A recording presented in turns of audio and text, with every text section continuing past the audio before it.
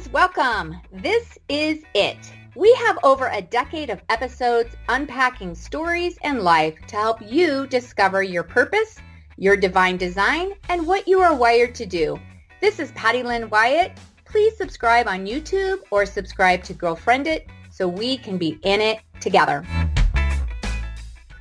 Well, welcome to Girlfriend It. I'm Patty Lynn Wyatt, and I will be your host today. And we are chatting with Kim Wall. And Kim has been a guest on our show a few times prior. And today we are actually going to be talking about the church, like the church as is in the big C. How are we seeing the church, especially right now with the craziness with the coronavirus, the pandemic? What has happened with not even being able to go into the church walls, and now everybody is watching church online, and yet we're craving the community. How has it affected us? How has it affected the church? And also, how has it affected our youth? And so with that, Kim is a pastor. She's a speaker. She's an author. Her and her husband have actually co-authored several books. And her husband is also a pastor at the River Church on the shores of beautiful Lake Huron in Michigan.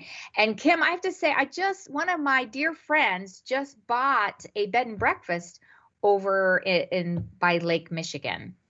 And I've seen pictures, and it actually looks like the Caribbean. It does. I'm a Louisiana girl, so I'm from the swampy South. And when we moved up here, my husband is from this area. I could not believe the gorgeous water. And having been to the Gulf and, seeing that gorgeous turquoisey blue water and finding it up here, and it's just crystal clear. It is beautiful. Michigan is a beautiful state. Yeah. You hear Michigan, and I have traveled so much, and especially in the airline industry, I don't even know if I've been to Michigan. I think I have, but I haven't been by the waters, because I was looking at her pictures and I was blown away by it's just absolutely beautiful. And we wanted to talk today about how the pandemic has affected our church. And it kind of took us by surprise, right? At one point, it's like, okay, our churches, not that they ever closed the doors, but we really weren't going into the church walls. We did this shift where everybody started watching church online. Mm-hmm. And I know for me and my friends, we started watching all churches from all over. Now, all of a sudden, I watch Andy Stanley, and I'm over here watching Mark Driscoll. It's like now you're starting to, and then you feel a little bit guilty because you're not watching your pastor. So then you squeeze that in, and yet I know some of my friends have actually left their churches, their home church, because they started listening to other churches online, and they were drawn into some of the mega church preaching, and it's definitely changed. And there's this shift. Also, some of the people on staff that I've talked to, where several churches had furloughs. So now there's a lot more expected of me. I'm supposed to, do Vacation Bible School, where I used to have 10 people working with me. And now it's me and one other staff member.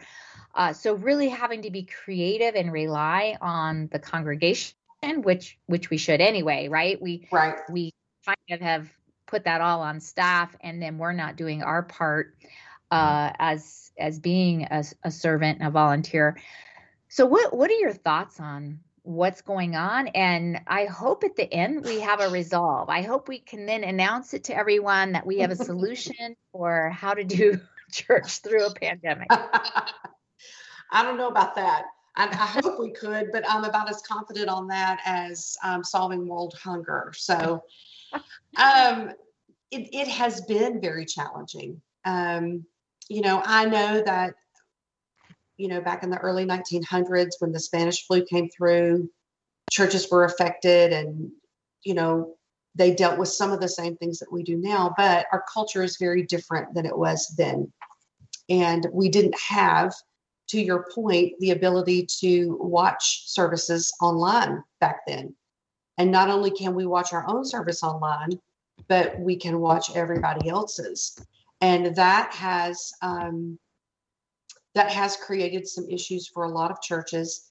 But also, because the culture is different, there are so many people who have yet to return. Mm-hmm. And not necessarily because they're afraid, but more so because they developed a new habit. Mm-hmm. And they filled that time with something else. And they'll still say they go to your church. They'll still say that they're a part of that. It's like they don't realize it's been more than a year. Mm-hmm. It's been almost 18 months since I have been to church. And so that has created definitely a volunteer shortage. And any church, regardless of what size you are, is very dependent on volunteers. Mm-hmm. Because no matter how big your staff is, it can't do all of the things that need to be done in order to reach the community and help people find, healing and hope, and provide tools and resources and all the things that a church does. Mm-hmm. So a lot of churches have cut their programs and what they offer, or they've scaled back in a lot of ways. And it has just shifted. It has shifted the way we do church, in general. And then to your point, a lot of people not only are just watching online or have left, but some have stopped attending, but some have also left. Mm-hmm. And now they go, somewhere else for whatever reason. Sometimes it was the church's stance on the virus or vaccines or masks. And sometimes it was just the grass looked greener over here. Mm-hmm. And so they shifted, and that has definitely taken a toll on the local church. I think even mega churches have been significantly impacted. Mm-hmm. Maybe not to the degree that the average size church or the medium sized church has been, but even they've been impacted by this for sure. Mm-hmm. Yeah, I would say the mega church has definitely been impacted. And what I hear from people with the mega church is that you go and there's so many services, and then you go and you see it on a screen anyway. So I'm not seeing my friends. I don't really have the community. I mean, if you're not in a life group, it's so easy. Like you said, you have new habits, and some of those habits, I know even for me, I would go on a hike and listen to church. My husband and I would do our prayer time, and we would, listen to a podcast or listen to church while we were hiking. Mm-hmm. And it was beautiful. I really enjoyed that.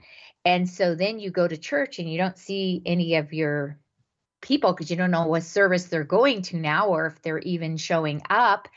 And it's easy to go, well, you know what? I'm watching it online. I might as well watch it online and enjoy a hike. Yeah. So and that's why we should be, serving, not just sitting there and soaking it up, but you need to be serving. You need to be in a life group. You need to be giving into your church. And yet I think it's hard for the staff because they don't even, before you, once again, organically, you would bump into people. Hey, can you help out over here? Or, hey, you'd be great, working in the students ministry, and now you're not even bumping into anyone. So you don't even know who goes there. Right. And then you have the woundedness of people saying, I haven't been back in 18 months and nobody cares. Nobody's even asked where I am. Mm-hmm. And it's like, because we don't know where you are. We haven't seen you. We don't know that you're not being a part of the church anymore. Right. And, sometimes maybe you realize that they're not there, but you don't know why they're not there. So are they not there because they're afraid? Are mm-hmm. they not there because they disagree with whatever stance the church may or may not have taken? regarding the pandemic or how they handled the pandemic. And it's kind of back to a previous conversation that you and I had. There's a lot of tension in our conversations because you don't necessarily know where somebody stands on a particular topic. So I think fear keeps people, even the church, from reaching out to folks who aren't attending anymore. Because I don't want to offend you. I don't want you to think I'm judging you. I don't want you to think that I am pressuring or bullying you when I say, hey, where have you been? We've missed you. And that can be taken so many different ways, And so I think that is one of the reasons. If you're a person that no one reached out to you, I know that that's hurtful, but try to look at it from the flip side of the lens. And maybe the reason why no one has reached out is because they were afraid, since they didn't know why you weren't there in this circumstance. And they didn't want to offend you, and they didn't know how to handle that. And I just weren't quite sure how to navigate through all of that. Yeah.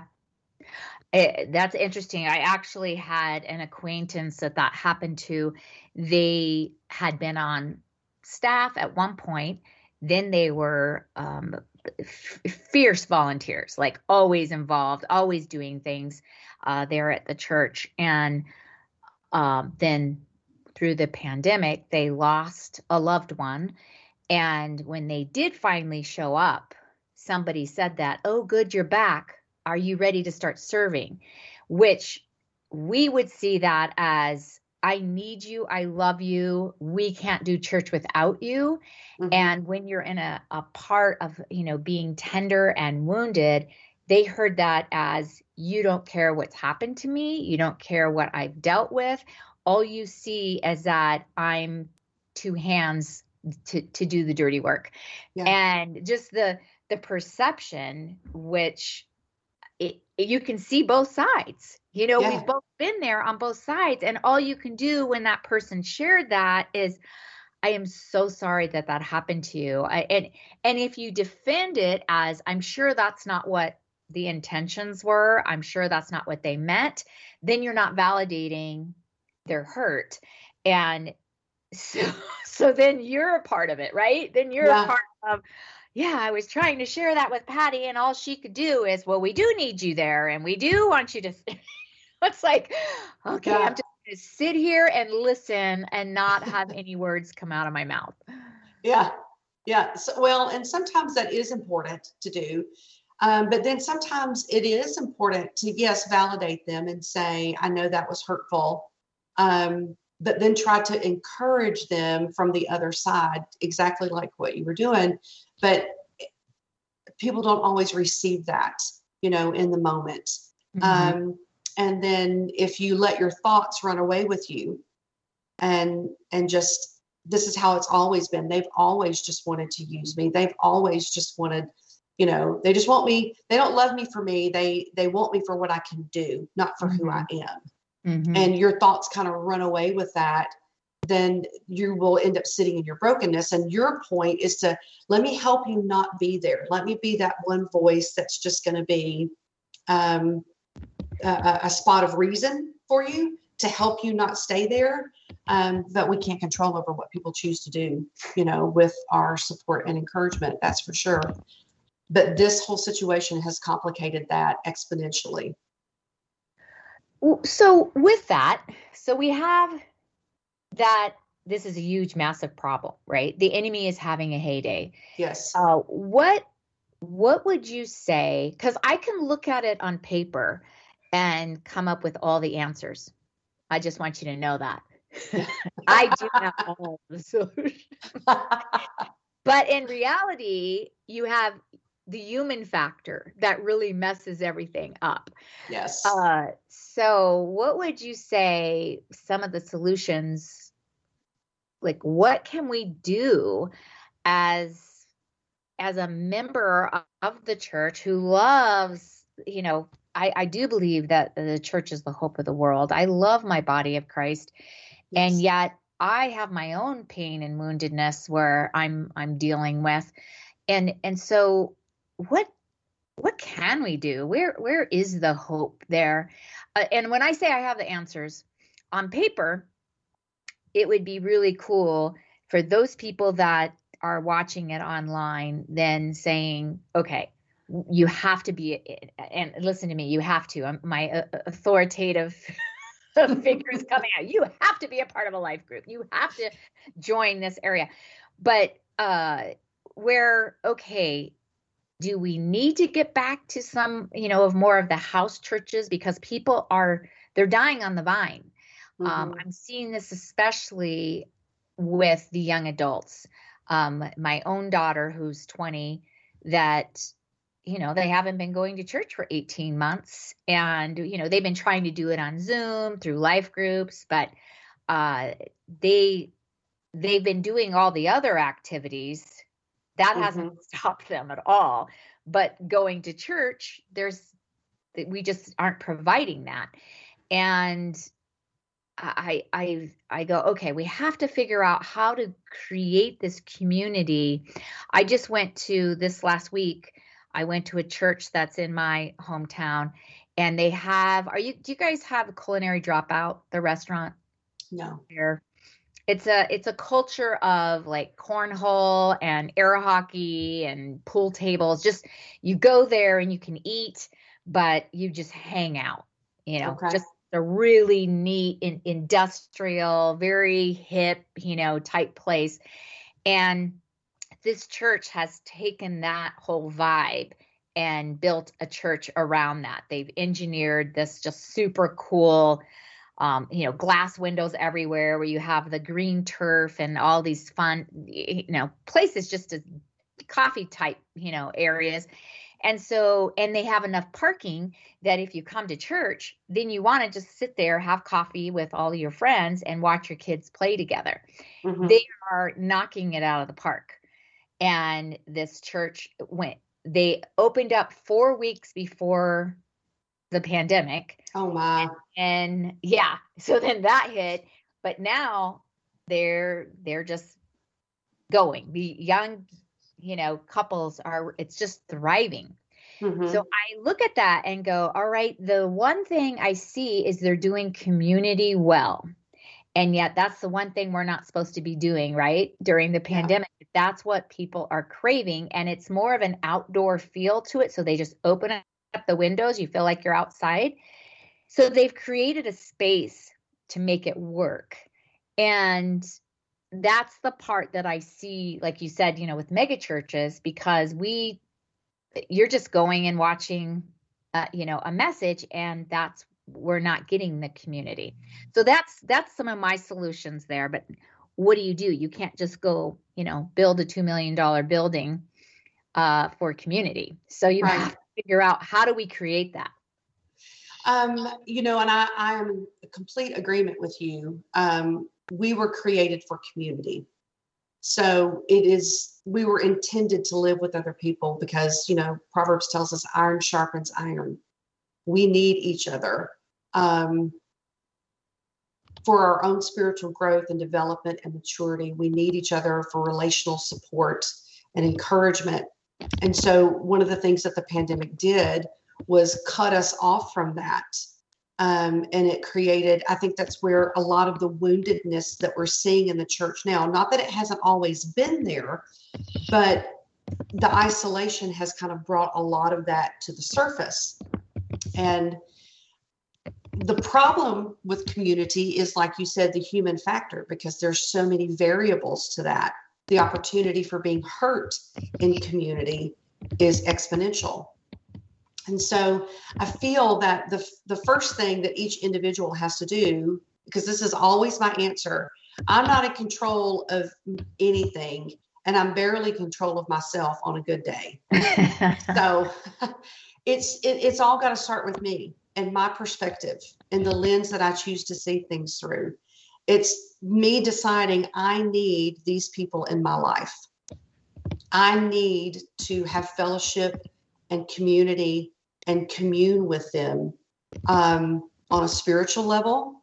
I need to do the same thing with them from a relational perspective, just as the encouragement that moms get from each other, and and senior adults get from each other as they go through the aging process, and they're losing their spouses, as they transition to heaven, as people who are nearing retirement, and they still feel so valuable and have so much to offer, and they're struggling with that whole idea. There's so many milestones in life that you need people to bring that support to you. And I think it all has to start with the individual deciding, I need that, and then be intentional to engage in that, understanding that when I do, I am probably going to at some point be offended, be hurt, feel rejected, whatever that is. But this need I have is so great that I'm willing to navigate through those things, communicate well, and establish those friendships and be rooted in community. I think that our unwillingness to navigate through those things is what keeps us in isolation, which is the devil's heyday. The enemy loves to keep us isolated, because then we become easy prey for him. In community, it's harder for us to be pulled down by the enemy. I mean, think about a pack of gazelles. The lions are only picking the ones off that are, straying from the pack. They're by themselves. They're tagging along. They're on the fringes. The ones that are in the heart of the pack are protected, because community is protecting them. So it's the intentionality on our part to create that and be willing to go through that. And then as a church, I think it is understanding the particular culture of your local community for what's needed. I think it's understanding what the people inside your church need. I mean, what's your demographic? So are you a younger church? Are you mostly millennials with families? Well, they need different type of community than if you have boomers. So, know your demographic, and then, pinpoint things that are going to appeal to them within that demographic. And then I'm always for creating events that cause demographics to cross, because I do think it's really important that boomers pour into millennials, and Xers are involved in the picture, because we each bring something different to the table, and we can learn from each other. And I think it's totally possible for a 30-something to have a close friendship with a 70-something, and that's very valuable. That type of community is really valuable. So valuable and spot on everything that you were saying, Kim. I could just keep listening to just that vision there, and especially the cross generations. I feel that at times the church, which needs to be, right, we're so focused on, we have to get the younger generation in, and I believe that that the older generations, the okay boomer and beyond, the traditionalists, can feel you don't care about me anymore because you have this booming music that's giving me a heart attack, and all the complaints that we hear. But yet in the corporate world, you're valued for your wisdom and your experience. And this is probably just what I have experienced. And yet sometimes in the church, we cast the older ones aside, and we are not doing that. Like you just said, yes, a Gen Z is going to learn from this 70-year-old that could be sitting there in a Bible study or in, a life group or whatever. And we've kind of discarded that. I don't think we've, at least in the churches that I have been a part of, we don't do that well. We kind of think, oh no, our women's director has to be in her 30s because we want to bring in the younger generation. And then we think, or we have two separate, women's ministries, one for the younger generation. It's hard. You're just dancing around that.